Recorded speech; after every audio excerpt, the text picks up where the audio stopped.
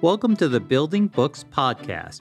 I'm Glenn Yepeth, publisher of BenBella Books, and on this podcast, we will talk about ideas, authors, and how publishing really works. Welcome. Well, I'm extremely excited today to be talking to Scott Hoffman. Scott Hoffman is not only one of the top agents in New York, and actually in the world, but he is also the co-founder of Folio Literary, one of the top agencies. So it's very exciting to have you here, Scott.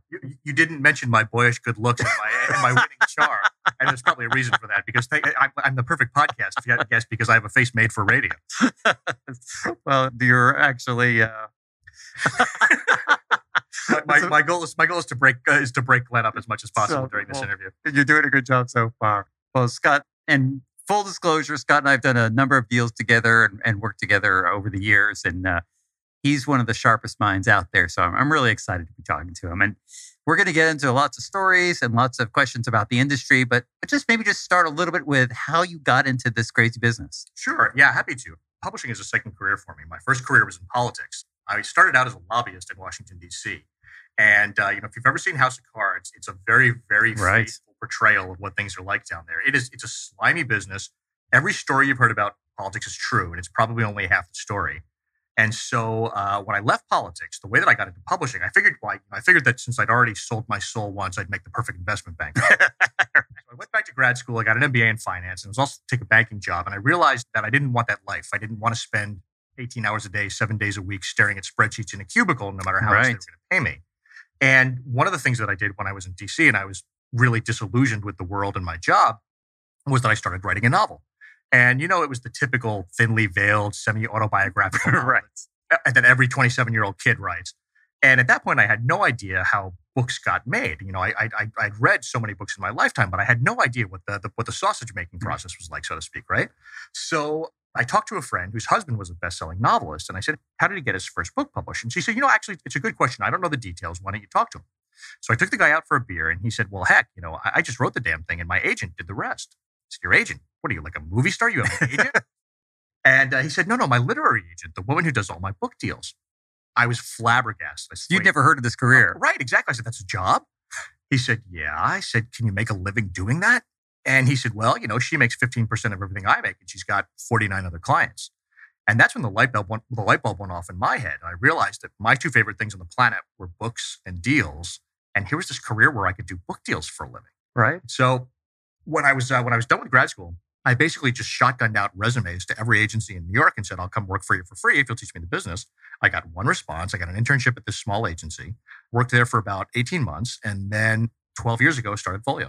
And it's been a great run. We're 20 agents right now. We've sold close to 2,000 titles. We've had more than 200 New York Times bestsellers. We do everything from literary fiction to kids' picture books, nonfiction. Actually, I'm really, really proud of this. This year, for the first time in our history, we've sold 2 poetry books. Wow. Yeah. That's not easy. Not at all. And not only do we sell poetry books, but we sold them for a non-trivial amount of money. These are both Instagram poets, both people who've got a fantastic following on Instagram. After Milk and Honey, the lady of the Milk and Honey person, was a huge trailblazer. And it turns out that no matter what you're writing, no matter how niche you might think it is, if there's going to be a group of people who care about what you have to say. And if you're good at it, there's a place for you in the traditional publishing. So this is something where the internet really has transformed, that you can find your niche and then you can prove it to a publisher who can say, okay, that's real. I can now pursue that. It's extraordinary, And when I talk to other agents, and particularly a little bit longer ago, maybe 5 or 6 years ago, New York City publishers were terrified of self-publishing. Were terrified of the internet. They were worried that they were going to be disintermediated out of the process. And what's happened is exactly the opposite of that, right? There are certain things that publishers are good at, and there are other things that publishers are not very good at. I mean, as a publisher, you know this. One of the things that they're not particularly good at is figuring out where the market is going to be versus where the market is. Right. And so what I've found, and what my agent and colleagues have found, is that the self-publishing world almost serves as a spectacular farm team for talent. And there are all kinds of people who have these remarkable followings and who've gone on to sell literally millions of copies of their books, who never in a million years would have been picked up by a traditional publisher before they were published. Everyone has trouble predicting the future, but if you've got a bunch of people crowdsourcing what the future is, exactly. you can find those winners. Yeah, exactly. Whether it's somebody like Hugh Howey and Wool, or science fiction, even in the nonfiction world, right? Like the model for let's say a diet book used to be find a doctor who's got a program, collect your before and afters, figure out what's going to happen there, promote the person's credentials, get the person traditional publicity, and bang, it's going to work. That model, if you look at what the best-selling diet books have been over the past couple of years, okay, sure. One of them is like, let's say, the 17-Day Diet. Mike Moreno, he's part of the whole Dr. Phil ecosystem. But one of my authors is this woman named J.J. Smith, and she came from absolutely nowhere, right? And her book, the reason that she decided to write a diet book was based on her personal experience. She was a management consultant. She was working for, I think it was Deloitte or one of your former colleagues. And she got very, very ill. She had a devastating illness that laid her up. In fact, it was so bad she thought she wasn't going to make it. And her friends were looking at her and saying, "JJ, what's going on? You're horrible." None of the doctors could figure out what was wrong with her. And she started putting all of her affairs in order because she thought that she might not be long for this earth. Wow. And she happened to be a creature of habit. And so she went to the dentist for her normal semi-annual dentist appointment. And the dentist said, "JJ, you look horrible." She said, "I know, I feel horrible. Nobody knows what's going on." He said, "Okay, well, let's do your cleaning and then we'll talk." And so the dentist is poking around in her mouth. And he said, "Well, while you're here, do you want me to replace those fill?" Oh my goodness. You lost a mercury amalgam filling. You have heavy metal poisoning. Wow. They took her right from the dentist office to the hospital. She stayed in the hospital for 6 months. They put her on like heavy chelation therapy and started to work. She got out of the hospital. She'd been taking courses in nutrition because she was a big healthy eater, and she thought that diet might be the way to cure herself.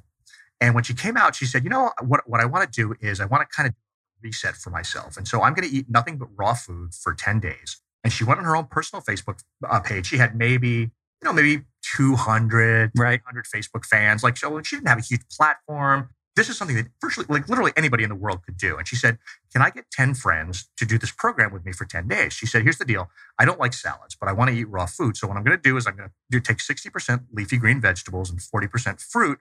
We're going to throw them in the blender and we're going to make green smoothies." Right. And her friends were so happy that she was alive that 100 of them said, "JJ, we'll do this with you." That's great. And so they did. And they started having these unbelievable results. They were all eating the standard American diets. They're eating lots of salt. They're eating lots of carbohydrates. They had these cravings for sugar.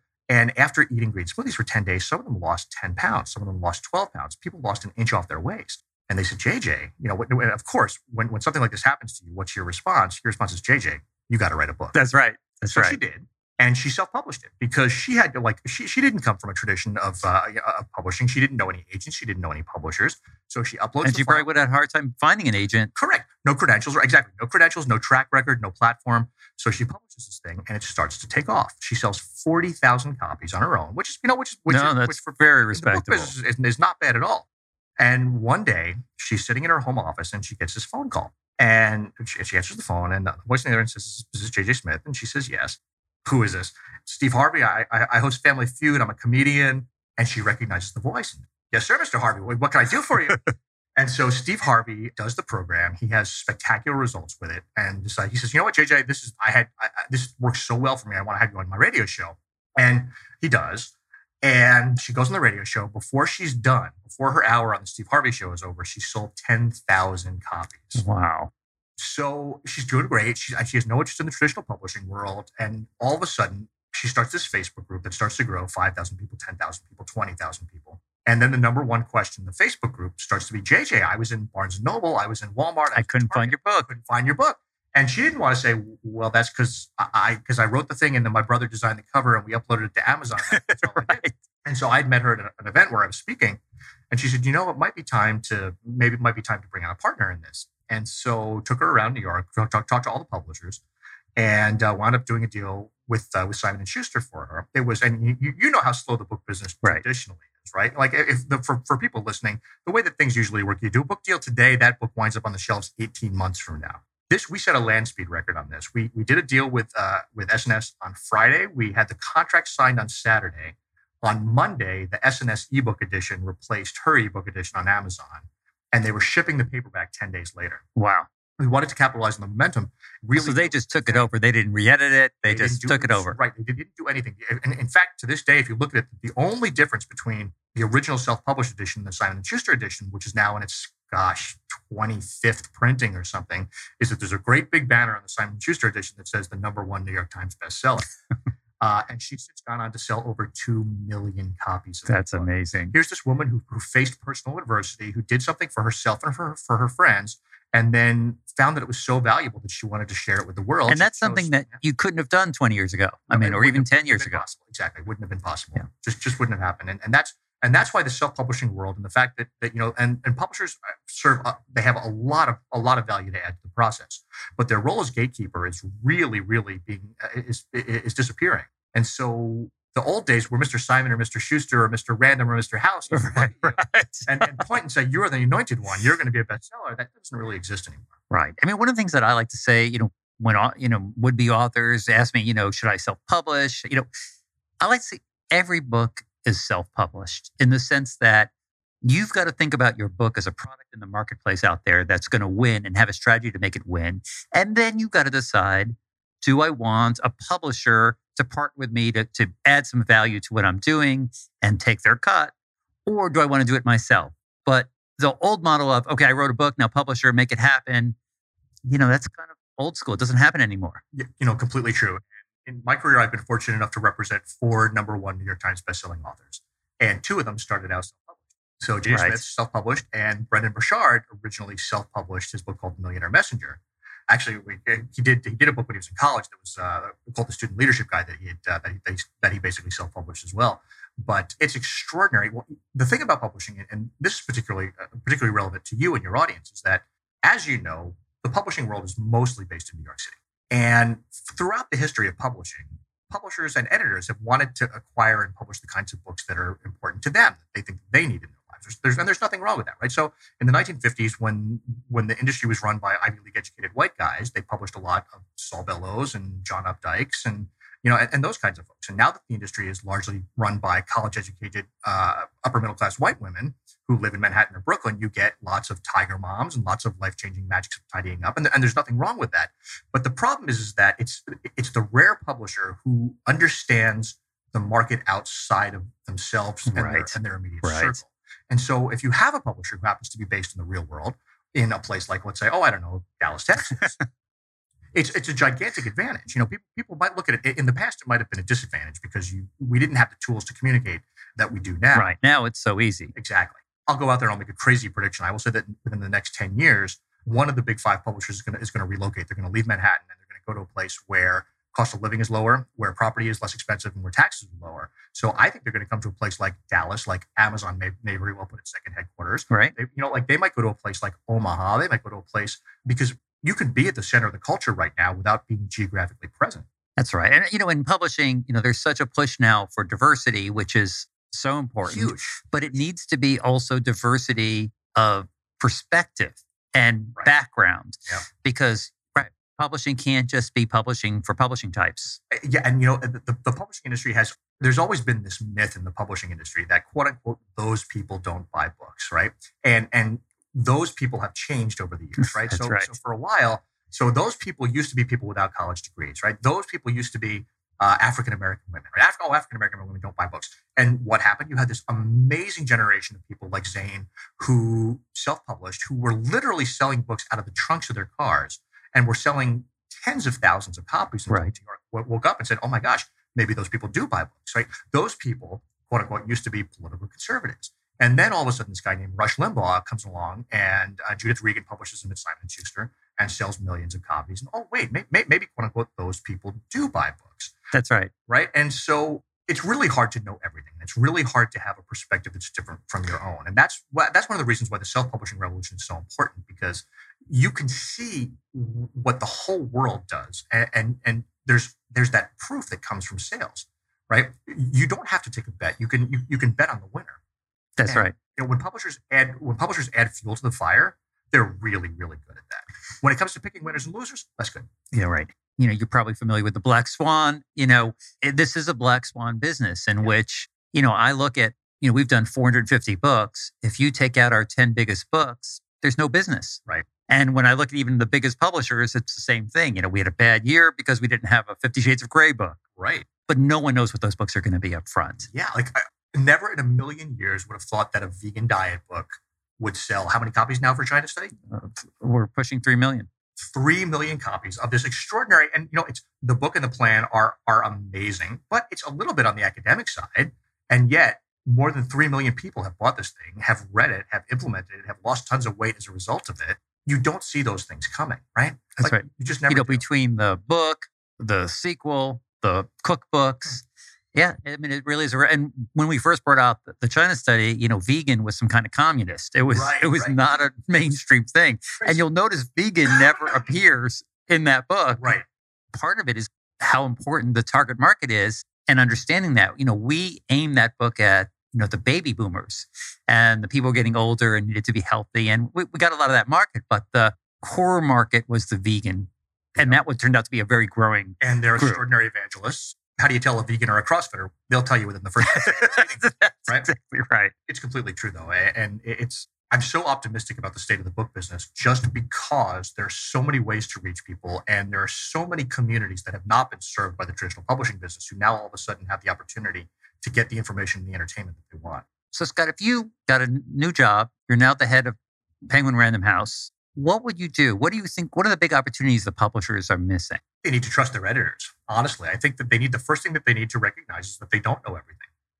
And, for me, it was interesting because I came in, politics is such a data-driven culture and the pollsters control everything. When I first got into this business, I was having a conversation with the CFO of a Big Five house. And I said, one of the things as an agent that would really help me to do my job would be if I had access to market research. And he said, what market research? I said, wait a minute, this is a $20 billion industry in the United States, right? Like you're telling me that you don't have research that tells you that women between the ages of 30 and 50 like to read thrillers with female protagonists in the months of June, July, and August. He said, here's our market research. We publish 2,000 books a year. Some of them work, some of them don't. The ones that work, we try to publish more of. The ones that don't, we try to publish fewer. Right. That's right. Every book is a market test. Right. And so, and it's, it's fascinating to me. What I would do is I would hire a diverse group of editors, people who come from backgrounds very different from mine, and say, what's important in your community? What kind of books would you like to read? And whether those people are from, whether it's geographical diversity, whether it is racial diversity, whether it's educational diversity, whether it's political diversity, sexual orientation, whatever, I want people who care deeply about their own communities and can figure out the books that are important to people like them. And of course, it's really hard to do that when you have a business that's so geographically compressed in Manhattan or Brooklyn, where you can't live there unless you're rich or unless you're living with 12 roommates and have a 90-minute commute to Queens. So I think that a lot of the industry is going to be about getting out of metropolitan areas, getting off the coasts, and figuring out what people in between, in quote unquote flyover country want to read. 18 months ago, we went completely virtual. Right. And so, I'd say more than half the people are still in Dallas, but we've got people around the country. We can hire people anywhere. And it works very well. Obviously, our authors that we're working hand in glove with, they're already everywhere. Right. So it really doesn't disrupt anything. And it's something that the big publishers could do very easily. But you're right. It's very hard to acquire successfully outside your target market if you don't really understand that target market. And it's even harder to edit. You want to maybe, there's a lot of people who love wrestling. Let's do a wrestling book. But if you don't love wrestling, it's very hard for you to edit that. Right. And you don't know who the best wrestler is because you're not spending 12 hours a day studying Mankind versus Triple X versus whatever. I'm not a wrestling guy, although I'm quoting names that I think may be wrestlers. It's extraordinary. And the world is changing so quickly that these new models haven't caught up yet. I mean, for us as an agency, right? Maybe the only institution that's slower than the publishing business. Publishing, I joke that publishing is like the best run business of the 19th century. Right. It really has not changed all that much since Gutenberg invented the printing press. Maybe the only other institution that's as slow as publishing is government. It's fascinating because you talk about having a virtual office. As an agency, for your listeners who may not know the way the logistics of the business work, is that generally what happens is that when the publishers pay authors who are agented, they will pay their agency, and then the agency will take their commission out and forward the money to the author. And so As a result, as any literary agency will issue a gigantic number of 1099s to their authors. That's right. The way you do the tax reporting. And so we got audited in our third year of business. And we had this, we had this tiny little 800 square foot office in Manhattan. And the guy from the New York Department of Labor came and he said, "Where are all the people?" And we looked at him and we said, what are you talking about? He said, "You issued 250 1099s last year. Where are all these people sitting? Where are they working?" And we said, "We have no idea. So they're in the closets at home. They're on the beach in Bali. Right. They're authors. Their systems hadn't, like, he thought we were running the Triangle Shirtwaist Factory." Right. But this is New York. Don't they have other literary agencies? You would think, but this guy was from Albany, and it was, and he was in this little silo, and somebody said, "Go audit this company, figure out why these people aren't employees, figure out why they're not paying employment taxes on these people." And the reason we're not doing that is because they're authors. They control their own lives. They write their own books. They do their own thing. We're their agents. And even though these crazy IRS rules say that the money has to come to us and we have to give them the 1099s and stuff, they own their own businesses. They are their own businesses. Like you said, everybody's a self-publisher, right? There are complications with being virtual. Whenever we have somebody going to a new state, we've got all these things we've got to file, and we have to deal with income tax in those states, exactly. Proportionally to the sales of the state. So we create a tax nexus. So it doesn't make, the technology's gone ahead of the regulation. There needs to be a new paradigm, right? There needs to be a new way of governing that takes into account this virtual phenomenon, that takes into account the fact that not everybody comes to the plant, and works from 9 to 5. And that's right. But it's not there. Right. And different employees want different things. Different people need different things in their lives. People have different stages. We've got some people or other, we in other companies would love to have people who worked 10 hours a week, right? Because in those 10 hours, they can be remarkably productive. They can bring a diversity of thought and their own experience to the business in a way that I could never have, being who I am and doing what I do. So we've got people who are raising kids, whose primary job is taking care of their kids, making sure that everything's set up at home. But drip drives them bananas. They want some adult contact. They want to work in the commercial world, but they can only do it for 10 or 20 hours a week. No problem. And some of our best agents for 3 or 4 years of their careers were part-time agents. Some of our other best agents have had long and productive careers at other places where they were working 80 hours a week. But now, maybe they're at a stage in their life where they don't want to work those 80 hours a week. Maybe they want to work 20 hours a week and travel with their family. That's great. But the structures don't exist right now in so many businesses and in the regulatory environment to easily accommodate those things. Well, I'm going to shift us over. Let's talk a little bit about the way authors get paid. Because it always struck me, as maybe I didn't grow up in this business. I moved in as an entrepreneur when I was 40. The way we do royalties and advances always strikes me as just kind of bizarre. Sure, it is. So there's, and obviously there's this royalty system that pays between 7.5% and 15% on the cover price of a book, but everyone gets an advance, and that advance up front, you earn out against that advance. So when you earn royalties, that advance is eaten away until once that advance is eaten away to zero, then you start getting paid additional money after that advance. And that the whole concept of an advance against royalties is a relatively recent phenomenon in book publishing, right? It was only the beginning of the 20th century that publishers started paying advances. If you were publishing a book in 1880 or 1890 or even the early part of the 20th century, there was no advance. Your publisher was going to front the money to print the books and to get them to the retailers, but there's no advance. It was really only in the days of like Max Perkins and Scribner and Fitzgerald and Hemingway that you started to get these small relative advances. And it was nothing like the advances that the publishers are paying now. The bizarre thing to me is, so the authors where the publishers get excited, maybe even overexcited, pay a big advance that never comes remotely close to earning out. Right. Benefit at the expense of the authors that are actually very successful and earn out and get a lower percentage of all the revenue their books bring in. Yep. How do you deal with that? Like, how do you think that through? Yeah. One of the lines that I use with my authors all the time is that nobody gets rich selling books to publishers, right? You only get rich selling books to people. Right. And you might convince a publisher to really go crazy for your book. But unless you're already in a place where you've got a gigantic following, if you're a huge celebrity or something, let's say the cap for your advance is going to be $1 million. And that I would never in a million years sneeze at $1 million. Right. But compared to what the best selling books of all time earn, that's, it's a tiny amount. What makes a sustainable career for an author is finding individuals who are going to walk into a bookstore or go online and buy that person's book, recommend it to their friends, and like J.J. Smith, buy 2 million copies of this thing or something like that, right? And so you might get a big advance from the publisher on the first book, but unless you're selling it to individuals, unless you're actually adding value to these people's lives, you're going to have a very short career as an author. And what's fascinating is I don't know how much of the mechanics of the book business we want to get into. There's probably going to be a lot of book geeks reading this thing, but listening to this podcast. All those books that are in those physical bookstores, right? Whether it's Barnes and Noble, whether it's your independent bookstores, bookstores are basically consignment shops, right? That's right. So if those books don't sell, they're going to send them right back to the publisher, and they're going to get their money back. And so another reason why the self-publishing and the digital revolution has been such a huge deal for publishing, it used to be that unless your book sold really well in the first 2 or 3 months, it was gone. It had no useful economic life after that, right? Because it was a real estate game. You couldn't get the shelf space. They were gonna move you right out the door for the next book that was going to come in that was going to sell better than yours. The retailers themselves aren't taking the risk. The people who are taking the risk are the publishers, because they're the ones who are paying to print all these copies in the physical world, at least under the old model.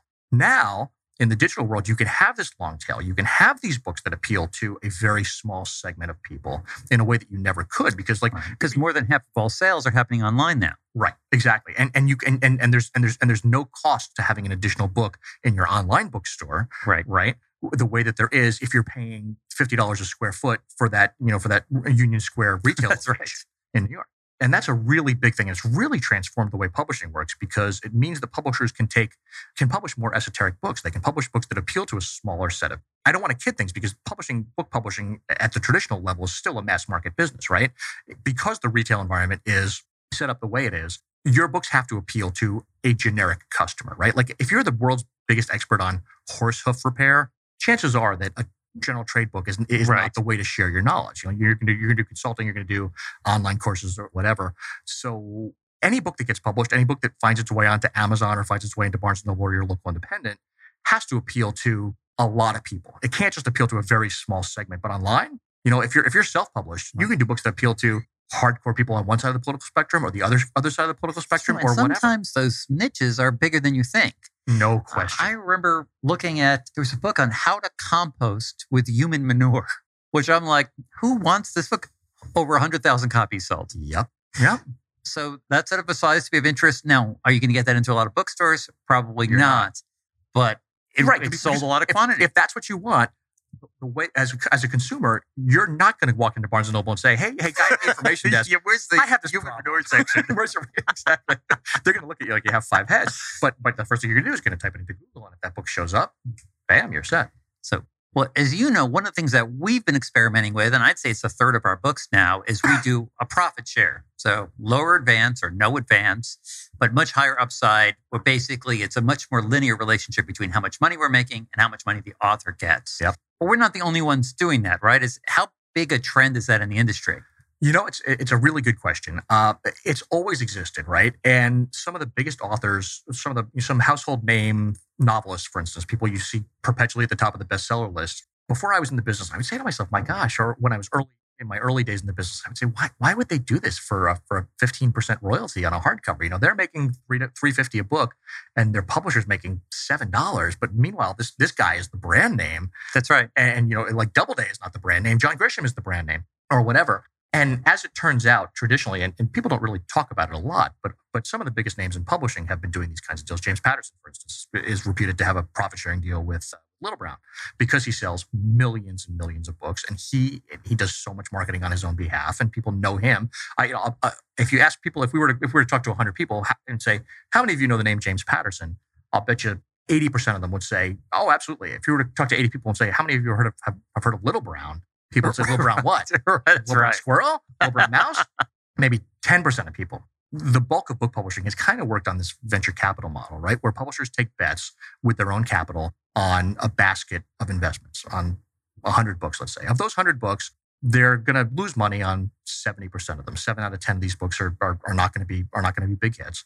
One of them is going to break even. One of them is going to be a small success, and then one of them, if they do their job well, is going to be a big success. Right. And so what happens is you have this cross collateralization where your most successful authors on your list subsidize your least successful authors on your list. Exactly. And it used to be a good thing, but a couple of things are happening. The authors who have been on the top of the list are realizing, wait a minute, this is not such a good deal for me. And their agents are realizing this is not necessarily a great deal for this author. And so there's this big donut hole that's appearing in the market, right? And where you used to have a lot of journalists, a lot of academics who would make, decent money on their books. It wouldn't be life-changing money, but they would get $75,000, $100,000, $150,000 advances and sell, maybe 10,000 copies of their book. So the publisher's just about breaking even on those kinds of books. And what you have happening right now is that you have a lot more publishers paying a lot more money, paying 500, 600, 800, 1.5 million for the authors who have the followings and who are going to sell those 150, 200, 500 million copies. And you also have a lot of people where the publishers are saying, okay, we're going to pay you a $5,000 advance. We're going to pay you no advance at all because what we bring to the table, because you're so risky and we can't bear this risk anymore. And we're just going to throw that spaghetti against the wall and see what sticks. And that's fine. And the problem with that is that the authors are saying, okay, well, if I don't have the guaranteed money, what's the publisher adding versus me just going online and doing this myself? And in some cases, it's worthwhile if you have an amazing editor, if you have a publisher who's really going to be transformative. But if it's a publisher who's just going to slap their colophon on the spine of the thing, if there might not even be a physical copy of it, then authors have a much harder decision to make about whether the publisher's adding enough value to capture what they're taking or whether they should just do it themselves. Now, when you think about, let's say you've got somebody maybe in the middle, they're getting $150,000, $200,000 advance level. And let's say they've got offers from 5 or 6 different publishers. Mm-hmm. How differentiated are the publishers in your mind? How much is it, this publisher will be best for this book, and it's the money, is relevant, but it's only one factor? Or is it really about, they're all kind of fungible, it's who gives the biggest money? I won't say that traditional publishing is a commodity because it's not. There are definitely distinctions among publishers. There are definitely tiers of publishers. There are publishers who tend to have more success with certain kinds of books than other publishers. No question about that. In a lot of ways, the individual editor, who's the acquiring editor, makes a bigger difference than the publishing house. Because the difference between a great editor and a mediocre editor is a lot bigger than the difference between a great publisher and a mediocre publisher. That's very interesting. And what does that great editor do? Because they don't control marketing. There's a lot of things they don't control. So what is it that makes them add that much value? 2 things. 1, a great editor will make the book appreciably better. There are certain things that publishers are really good at. They're good at finding good books. And then through the editorial process, with the right editors, they can make those books a lot better. I mean, the number one thing that's going to sell a book is going to be the book. When somebody reads it and they pass it along to somebody else and they say, oh my gosh, you have to read this. Right. You don't do that with a book that was a meh book. You're like, it was okay. There's no pass along fact. But if the editor can work with the author to take what's in that author's head and make sure it gets onto the page in a way that's entertaining and informative, that's a huge value add. And you don't really see it. So, and the other huge value add from editors is the best editors know how to identify and deploy the resources within the publishing house to the best effect, right? Because when it comes to publicists, let's say, at every publishing house, there are great publicists and there are mediocre publicists. Right. There are great marketing people and mediocre marketing people. And so the best editors are like, no, I don't want John to do the publicity on this one. Let's have Sally do the publicity on this one. And when Sally does the publicity, you get those big media hits because John, he's got some other stuff going on. And so part of it is an editor with the clout to make things happen in that publishing house. Right. Or even the knowledge of how to work the system. Because, publishing, like everything else, the resources are scarce within any company, right? And if you can get more of the resources within the company and better resources, your book's going to have a better chance to succeed. I love what you said about editing, and I don't hear it that often from agents and there's almost a false learning out there that it's all platform, get your book out fast, that's what matters. As you know, we've got 4 full-time editors and all they do is edit. And I have had authors out of big houses who go, I've never been this edited in my life. And they kind of like it, but it's work. Mm-hmm. And I've always felt that's value added. That's important, so long as it's truly a collaborative process with the author, which is the way we like to work. Right. But I have a lot of agents who go, do you really have to spend this much time editing? And then they're sort of poo-pooing it. Mm-hmm. So it's nice to hear at least there is a multitude of views on this. Absolutely. If you look at iconic authors, people who have published or who've been massive bestsellers, and you look at the books in the first, let's say, third of their career, when they didn't necessarily have the clout of being a household name, when they were the ones who were working with great editors, those books in the first third of their career are objectively better than the books in the last third of their career. Before they got too powerful, but they didn't have to be edited anymore. Right. So 2 things happen, right? One is that I'm author effing author. My words are gold. That's right. Right? Which obviously doesn't happen when you're trying to sell a first book. But so that's the first thing that happens. And that's one of the reasons why those later books tend to feel a lot more like they're phoned in because people who are these extraordinary professionals are editing those things early on. And the other thing that's huge is when you become an author of that stature, all of a sudden you become a meaningful entry on the publisher's P&L, and the timing of your book matters a lot. And if you turn in a manuscript that's maybe not such a great manuscript, 10 years ago, when you weren't a meaningful entry on the P&L, they could take an extra 6 months to edit that book. Now, if the retailers are expecting those 1 million copies to ship in September, you better darn well ship in September. Right. What do we do? Well, brand name versus 1 million copies shipped in September versus the next fiscal year. It's a very disciplined author that's going to insist on an editing process. And the fact is that no matter how good a writer you are, no matter how good an author you are, nobody can edit themselves. Right. You can't do it. The same way you can't do psychotherapy on yourself, you can't edit yourself. Editing, I love that you're saying this is an added value for the publisher. But to me, the biggest thing has got to be marketing. And it's a big conundrum because, publishers aren't famous for being great at marketing. Authors now bring as much or more to the table marketing-wise as publishers do. But in the end, if we're moving toward a world where increasingly sales are online, increasingly it's not about distribution, don't publishers have to get very good at marketing? Doesn't have to be something that they really add value. And I've alluded to this a bunch of times. We've gone halfway down the road. So the things that publishers are very good at, finding great books. They're good at finding good authors, good at the editorial process, making those books better books, good at all the logistics, good at printing, good at designing, good at warehousing, good at everything about getting those books to the places where people buy them, whether it's physical bookstores or whether it's online. And what they traditionally have not been very good at is convincing an individual to come into a bookstore and buy a specific book. Right. And so there are two ways to overcome that. One is to develop a competency in that as a publisher. And some have done that, and some have done it in an okay way. Or two, if you have access to money, you can buy it. And we've really seen that happen a lot over the past 10 years, where authors who already have these large fanatical followings are becoming very highly sought after. That's where you have these huge auctions. That's where you have these big bidding wars among publishers, because somebody who's got a proven track record, who's already got a huge following, the publishers know that they're not the best at marketing. And so if they can bring on the author as their partner to not only create the work, but to market it, that person becomes a lot more valuable. And so the nonfiction world in particular has really gone that way. And so it doesn't matter what part of the business you're looking at. I mean, you can look at, let's say, my old business, politics, right? The political books that were published in the 50s, 60s, 70s, maybe even 80s, a lot of them were idea driven. They were just good ideas. They were provocative ideas. They were interesting. They were groundbreaking. Now the political books that are being published, they're celebrities. They're celebrity books. Exactly. Yeah. They're books by political celebrities. Does that harm discourse? I think so. Is it bad for the book business? I think so. On the other hand, there are so many other forms for ideas themselves, whether it's blogs, whether it's podcasts, whether it's whatever, that people might just prefer to get their ideas in a different format than they prefer to get their ideological reinforcement. Right. But isn't that sort of making the best of a situation that isn't necessarily ideal? I mean, where's the next group of thinkers going to come from? I mean, it's the people that are great at building platforms aren't necessarily the people that are the biggest, best ideas. Right. So there needs to be a way for those up and coming political science assistant professors with a great idea to do a book.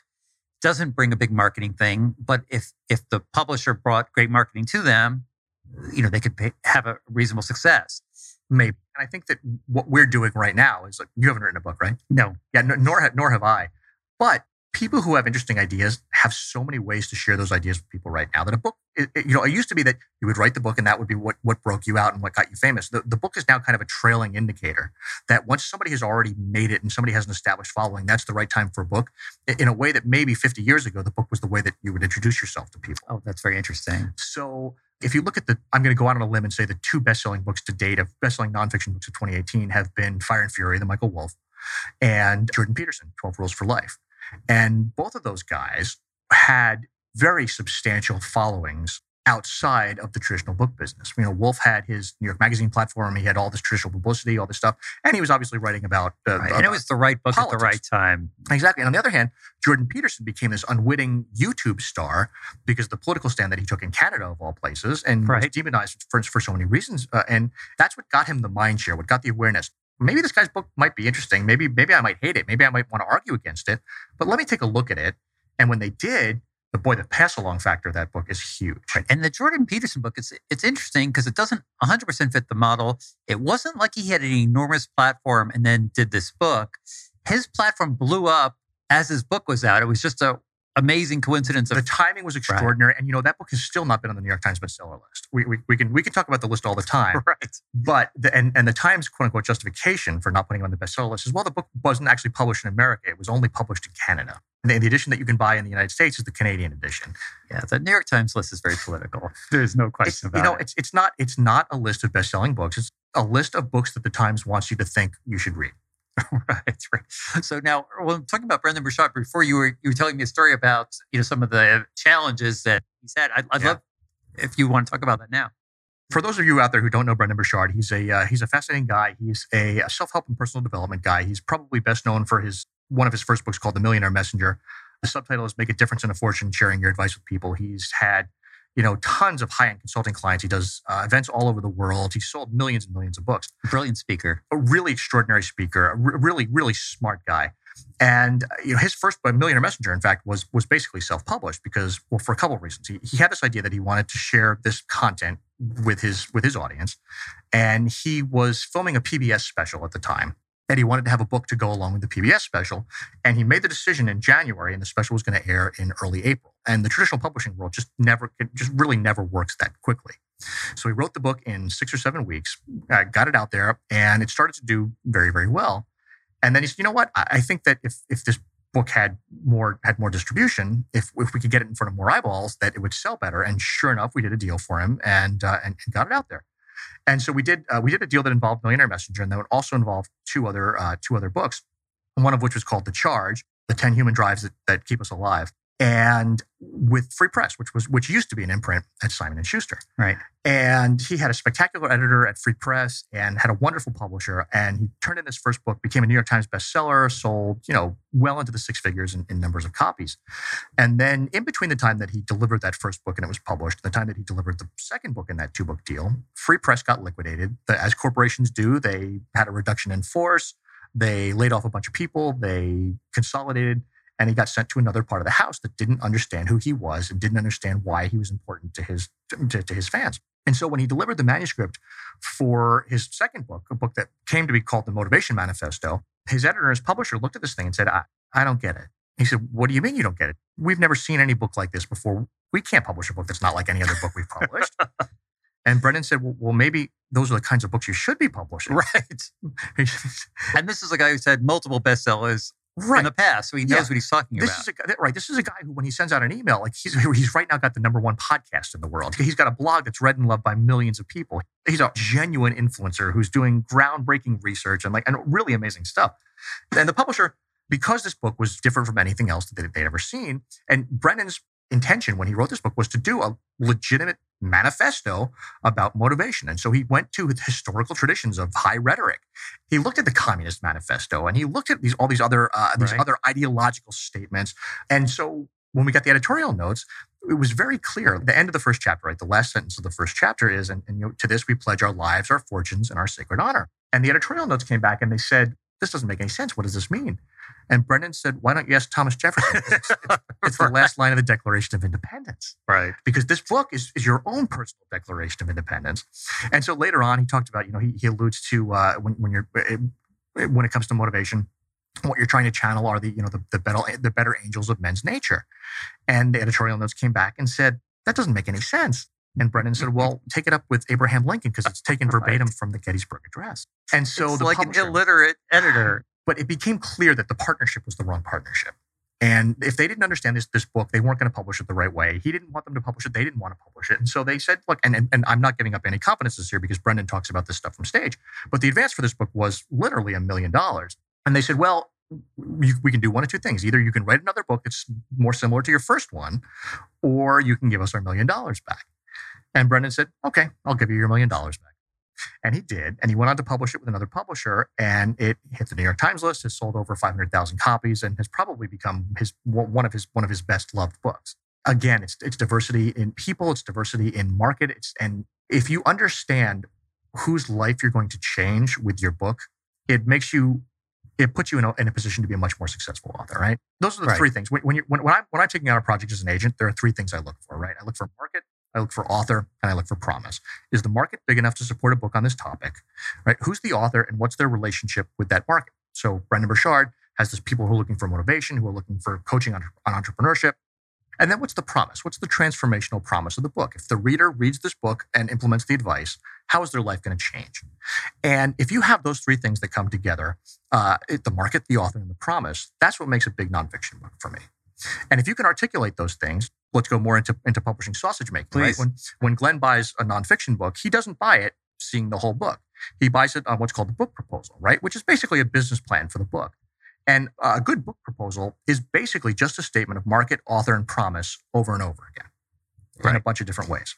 And some proof that they can deliver on that promise. Correct. Just sample chapters. Correct. Exactly. Yep. Chapter outline to make sure you're not buying a pig in a poke, to make sure that there's actual substance there so you can see what the promise is and you can see the steps that people will take to transform. It's that transformation, right? And even if it's there has to be some kind of promise to the reader. And the promise might be you will learn more about the subject that you're already fascinated by.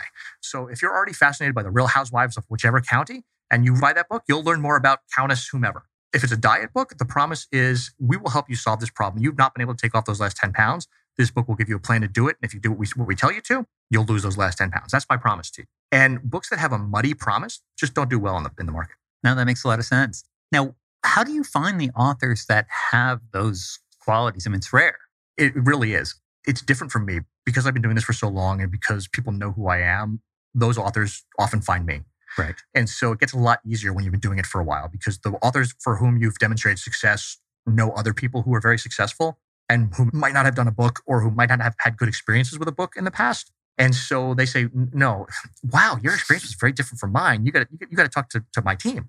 And I'm part of their team. If I were a young agent just starting out and I were looking for these people, I would say go to the places where people are doing extraordinary and fascinating things. And those are not places where authors come to congregate. Those are people who are really making a difference come to congregate. If I were going to go to a conference, it wouldn't be a writers conference. It would be a physics conference. It would be an acting conference. It would be a politics conference. It would be something else. Because the people who are making waves there are going to be the vanguard of whatever those new ideas are. And people are coming to see them. They're already coming to see them. So they've got that installed fan base already. That's right. And so ultimately it comes down to reaching people. It comes down to changing people's lives, right? And so figure out who the people are who are changing people's lives.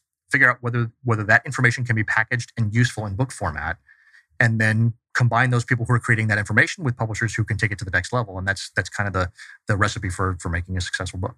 Now, when you think of your business and just put your entrepreneur hat on, mm-hmm. in competition with all the other agencies out there, what do you see as the competitive dynamics? Man, there's so many ways to answer that question, right? It's fascinating. We talked about book proposals, right? And in a lot of ways, one of the sections in a book proposal is where you talk about other books that are in the same market space as yours. And traditionally, that section of the book has been called competing works, right? What other books are going to compete with this book? And I completely reject that notion, right? I don't think that books ever compete with one another. Would I rather sell a diet book to somebody who has never bought a diet book? Or would I rather sell a diet book to somebody who bought a diet book 6 months ago? If you bought the South Beach diet, you're going to be much more likely to buy the 10-Day Green Smoothie Cleanse than if you're somebody who's never bought a diet book. I completely reject the notion that books compete against one another. If you bought Ray Dalio's Principles, you're probably the same person who bought Hurwitz's The Hard Thing About Hard Things. You're the same person who bought Jack Welch's book or whatever. Right. And so books have a network effect, right? Like you want to be on the same shelf as other books that are like yours because people are like, oh, I want that one and that one and that one and that one. As opposed to trying to convince somebody to buy a book who's never bought a book. Right. So when it comes to being an agent, I really don't think that agents compete against one another, except for things like maybe celebrity projects. When somebody has a large fanatical following, you can help them with the book. You can make the introduction to publishers, but there's not a whole lot of work you have to do as an agent for some of these things. In some ways, you can't be too smart as an agent. If you come up with a book that's going to be the best-selling book of 2025, right? We're in 2018 right now. Right. Because it's an idea that's so revolutionary, nobody's going to understand it in 2018. You're not going to be able to sell that book. So what it really comes down to is figuring out which authors have important things to say and have that market and can make that promise to readers. And if you can figure out those people and you can tell them how to articulate it as an agent, that's sort of what you're looking for. That's the holy grail. And when you hire a new agent, what are you looking for in terms of their characteristics, their personality? I can teach people how to sell books. I can teach people how to talk to publishers. I can teach people how to source authors.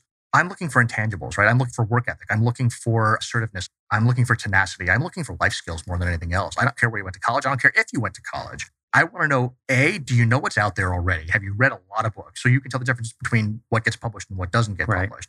I couldn't teach this business to somebody who'd never read a book before. I don't think I could. But if I were to hire a young agent, particularly in the nonfiction side, fiction's a little bit different. But for nonfiction, it all comes down to, again, you don't get rich by selling books to publishers. You get rich to selling books to people. You have to unpack that and you say, well, why do people buy books? And then if you understand why people buy books, and there are really only a limited number of reasons why people buy books, there are 7 reasons. I won't go into it in the podcast. If you identify what that reason is, and the book makes that promise, then you have a book that could be successful. And if you're publishing a book that doesn't fit into one of those 7 reasons, it's not going to be successful. And I learned that lesson the hard way. I learned that lesson over 10 years of failure, right? So there are a bunch of projects that I took out that didn't sell, or that if a publisher did decide to take a flyer on them, just didn't sell copies to people. Right. I met this woman at a conference, absolutely brilliant, one of the foremost experts in the world. And her book was about the 10 things in your house that are most likely to kill you. Okay. And she wanted to do a book about this. And I said, you know what? You are absolutely brilliant. Is this knowledge valuable? Like if you had this knowledge, would your life be better in a million years, right? Because most people don't want to die. The problem is that they're not going to pay $25 for a hardcover book that's going to teach them that, right? People will buy a book to solve a problem they know they have, but they won't buy a book for somebody to tell them what their problems are. So like if you're pitching a book where you could append the tagline, film at 11, the 10 things in your house that are likely to kill you, film at 11, it's an amazing blog post. It's an extraordinary podcast episode. It feels like an article. Correct. Right. It's a magazine article. That's where you get people to know that they have that problem. And then, so like the book for her would have been, so you've got a child. How do you make sure that your child doesn't die in your house? Because people now know, new parents know that there are things in there that they might not be even thinking about. How to childproof your house? They know they have that problem. They just don't know how to solve it. The book will teach them how to solve the problem. But if you're trying to do a book that tells people they have a problem, it's not a book. It's a podcast. It's an article. It's a free opt-in. Unless you turn it into a comedy book, the 10 things that are in your house will kill you. That could be a funny book. That's true. Well, it's right. And if the object is to make people laugh, that's 7 reasons that people will buy books. Then you can make it work. But the promise in that book is not we're going to save your life. It's we're going to make you laugh. That's right. Where do you see the industry evolving? I talked to a lot of agents who are, a little gloomy about the way things have evolved, but sounds like think things are moving in a great direction, very upbeat. Where do you see that heading from here? I think the publishing industry has been remarkably stable. It's as an industry that's been around for, sort of 600 years. There have not been that many changes since the days that Gutenberg invented the printing press. In the scheme of things. So what's changing about it, and ultimately, I'm a capitalist, and the way that you succeed in any business is by adding value. It's by creating value. And so, to the extent that agents and a lot of agents were like Catholic priests in the Middle Ages, right? They were the gatekeepers. They said, no, sorry, you can't talk to God directly. I have to do that for you. People who were gatekeepers, they're gone. They've been disintermediated out. They're going to go the way of travel agents, right? That job doesn't add any value anymore. And in fact, frustrates people. So publishers that saw themselves as being the arbiter of what was good and what wasn't good, what people should read, what people shouldn't read, they're gone. So the publishers that are going to succeed in the future are going to be the ones who legitimately make it easier for people to get the ideas that they want, or who make those ideas better. Those are the 2 things that are really important. Agents, too, the same way. As an agent, if you were one of the top 20 agents in Manhattan in the 1950s, you had it made because everybody came to you and, you took your cut and you had your courier ship the manuscript over to the publisher. They edited it. You got to the office at 10. You went to lunch at 1. You had your 3 martinis and then you went home by 4. Business doesn't work that way anymore because a lot of authors don't need agents. Because look, if you were to come to me right now as somebody who had a first science fiction novel and say, well, I'd love to hire you as my agent, I would say, I can't justify my existence to you because what I'm going to bring to the table isn't worth it. If you self-publish this thing, like what's the best thing that happens? I get you a deal with a science fiction house. We're going to get a $5,000 advance. I get 15%. I'm going to make $750. Okay, you're much better off on your own, keeping 100% of the money rather than taking your royalty. As an agent, I serve kind of a weird niche in the ecosystem. I look at myself as a PGA Tour swing coach, like Tiger Woods coach, right? I take these people who are already at the top of their game and I make them 10% better. And when somebody like Brendon Burchard, when he gets 10% better, that means that he sells 500,000 more books. That's right. And so that I can justify and 10% in this book business where, we're dealing with the black swan, where the books that do well, do very well. Unbelievably well. being 10% better means doubling your sales. Exactly right. That's exactly right. And so like, if I could teach Tiger Woods how to take 3 strokes off his game, that means that he wins the Masters and the US Open, right? If I have some weekend duffer and I can teach that person how to make their game 10% better, now they're shooting 90 instead of 100. But is that valuable to them? Yeah, absolutely. But how valuable is it to them? It's not $100,000 valuable. It's not $1 million valuable. Is it $500 valuable to that person? Yeah, absolutely. And that's why I teach an online course in publishing and nonfiction publishing so that I share my knowledge with people that way. But the people that I work with one-on-one, they're generally at the top of their game. And what I do is make them a little bit better. Now, in your profile, you say, and I don't know if you do this anymore, that you take on first-time novelists. Is that something you've stopped doing? It's been a long time. Yeah, it's been a long time. The business has changed so much. And look, when I got into this business, I thought the kinds of books that I were going to represent were going to be big international thrillers. The Robert Ludlums, the John le Carrés. And the fact is that market is so tough to break into. Every house has their 1 or 2 novelists, and until they die, basically, it's really hard to elbow out space in that niche. There's some unbelievable self-published stuff in that space right now, and a lot of the some of the space and fiction that used to be the denizen of big publishing houses. So, for instance, let's say techno thrillers, the Tom Clancy space, right? Nobody publishes techno thrillers anymore. I mean, maybe St. Martin's does some, maybe Tor does some, Berkeley might have done a little bit, but boy, there's some people doing some amazing stuff in that Tom Clancy space right now, and they're all self-published. That's interesting. So that market has sort of moved. Very much so. So let's say you encounter a would-be author, doesn't have much of a platform yet, brilliant guy or brilliant gal, has a lot of potential, and they say, well, I know you're not going to represent me because I don't have a platform, but you can see I'm brilliant. I've got great ideas. So 3 years from now, I want you to be my agent. What do I need to know between now and then to get to the point where you'd be interested in me? Yeah. I want you to have an audience, and I want you to have demonstrated success with that audience. So I want you to build your numbers. I want you to be the go-to person for that segment. I want to know who that segment is, and I want to know what your relationship with that segment is, right? So, okay, great. Start your podcast. By the way, I have 50,000 podcast downloads a month. Okay, not bad. Not bad. Or I have an email list where I have 100,000 people on my email list who love the stuff that I send because I have a 60% open rate or a 70% open rate. Or I teach an online course, and I've sold this online course for $500 to 10,000 people. So do you want to see them monetizing that audience, or is that not necessary? It's got to be a plus. It's really difficult to live if you don't make money. Right. If this is your primary professional activity, it's really hard to not make money on it. Unless you're a Buddhist monk or something, chances are that what you're doing on a day-to-day basis, you have a mortgage to pay, you have kids to support, you have to make a living. And if you have an audience, if you're really providing that much stuff that's of value to people, what will eventually, it's virtually impossible to not make money on it, because people will say, well, can I pay you for this? And you'll say, I didn't ask you to pay me for it. They'll say, no, this is so valuable to me. Right. And maybe I don't want this exact thing, but if you give me this other thing, it would be extraordinary, and it would be worth. Look at somebody like Sam Harris, who has monetized his podcast just through donations, and he's built quite a platform on that. Patreon is amazing. It's a spectacular tool. Crowdsourcing is unbelievable. What people have been able to do on Indiegogo and on Kickstarter.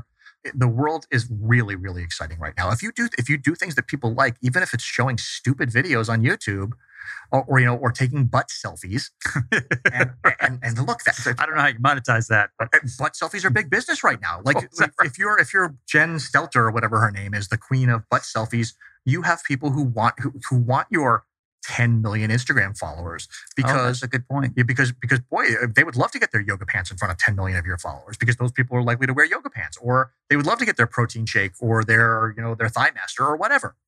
And so if people if you have the attention of people and you're providing them with something that they value, that is inherently valuable in this economy. Now, what is the kind of author that you would take a risk on who doesn't have an established platform? Is there any person like that? There's 2 kinds of authors. One is an author who I believe has an idea that is going to be legitimately world-changing. And even if that person doesn't have their own following, I will basically do a pro bono gig, let's say. Right.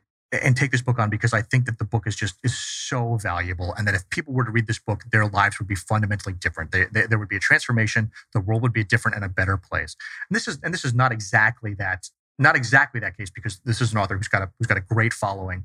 He's a very successful journalist, but I represent a guy named Tim Carney who writes for the Washington Examiner, and he just delivered the manuscript for his book that I represented. That's about democracy in America, and it's about how the breakdown of institutions in the United States over the past 50 years, from the church to the Kiwanis clubs to the PTAs to all those things, explain why we're fractured as a society and explain some things up fastly, the Trump phenomenon, right? If you look at the difference between areas that voted for Trump and areas that didn't vote for Trump, even in the Republican primaries, let's say, right? Where things were working and where there were good institutions, and Tim covers this amazingly well in his book. If you have institutions of civil society, you are going to vote for Kasich or Romney or Cruz or somebody. If you were in a place where there are no jobs and where there was no community or no institution to rely on, that's what made you a Trump voter. I'd love to read that book. That sounds fascinating. It's amazing. Are you a fan of Jonathan Haidt? Yeah. Oh, sure. Yeah. You know, he talks a lot about this. Yes. You know, it's that great Tocquevillian tradition of doing a deep dive into American civil society, figuring out, right, whether it's Bowling Alone, whether it's Charles Marx coming apart, these Heights of Democracy, right? All these books have really interesting things to say. And Carney in particular, he's that old school journalist who gets down there. When he was covering the election campaign, he checked into a hotel, and he said, where do people go to talk about things? And the checkout clerk, the clerk at the front desk said, you can go to this place, this restaurant, or you can go to Hooters. Whatever you do, don't go to DK's. So what did he do? He went to DK's. Right. Because that's where the interesting people were, and that's where the people who were who's going to tell them the truth. And so much of journalism right now is people sitting on their thrones in New York and DC and opining on what they think the world should be, rather than getting out there and reporting on what the world really is. And that's what Tim does, and that's what makes him such an amazing author. To what extent do you feel that your background, coming out of the political world, your point of view, which is maybe not the traditional New York agent point of view, helps you in this business? I'll tell you that probably the biggest advantage I have over other agents is that I don't live in New York City. I live in Texas. Right. I mean, I have an apartment in New York. I spend maybe a week, a month there, because that's where a lot of the business is. But the fact that I hang out with people who have a diverse viewpoint means that I can see things before the media establishment knows that they're a thing, right? Like, so for instance, Roseanne Barr, the new Roseanne show, right? I'm like, there's going to be a new Roseanne show. Who cares? Well, 25 million people watch the first episode. Right. Why is that? Because the world is a lot different than people who live in New York think it is. It's a lot different than people who live in Los Angeles or San Francisco think it is. Their world is exactly what they think their world is. But that world is only 35 or 40% of America. That other 60%, 65% has a lot to say. And boy, they buy a lot of books. That's right. And if you accept the proposition, which is hard to deny these days, that the American population is bifurcating, then New York has a decreasing ability to understand what the rest of the country. And I watched those Roseanne shows, which I really enjoyed. There's a lot of people, I read articles how they're offended that there's somebody on there that voted for Trump. So even the idea that somebody voted for Trump, even though that's a third of the country, or more than a third of the country, is offensive. How can you then sell books to those people if you can't even accept that they exist? There's confirmation bias, right? And people tend to accept the facts that paint the world as they believe it is, and they reject the facts that paint a different world. And so there's this amazing book, not my author, but a really good book by a guy named Al Pinampali called Persuadable that HarperCollins published. That's all about how one of the biggest advantages going forward in business is the ability to change your mind. Right. Is to say, when presented with evidence, to say, you know what? I'm going to draw a logical conclusion from this evidence that's different from that the world is different than the way I thought it was, and I'm going to change my behavior accordingly. I'm not just going to look for things that reinforce what I want. Yes. Let's be fair. There's a lot of money to be made by conforming to people's worldview, right? Like if you think Trump is a buffoon, do a book that says Trump is a buffoon. You'll sell 100,000 copies. Easy. No problem. Same way, if you think that Obama was a buffoon, do a book that says Obama was a buffoon, and there'll be 100,000 people who want to buy it because they like that. But the real value add, the real interesting things that happen are from people who are willing to look at the world and say, you know what? Wow, I was wrong about that, and I need to change. And I need to change because it's so rare. It's so rare. I despair of that. The kind of books I like, it would be a nuanced look at, let's say, Trump. Mm-hmm. There's, I don't know how big a market there is for that book. I know. Because everyone's split in terms of where they are. In the self-published market, it's fantastic because you can get 10,000 people to buy it. You can make some money on it, and you can add to the bait. and to the debate. On the other hand, in the bookstore, they need another 100 copies of Fire and Fury. No, that's right. All right. Well, Scott, thank you so much. You've been very generous with your time. I really enjoyed this. Oh, likewise. All right. Have a great day. Thank you for listening to the Building Books podcast. If you enjoyed it, please leave a review on iTunes or wherever you happen to listen to it, or share it on social media.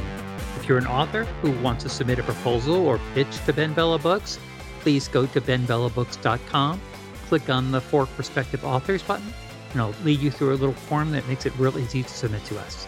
Thank you.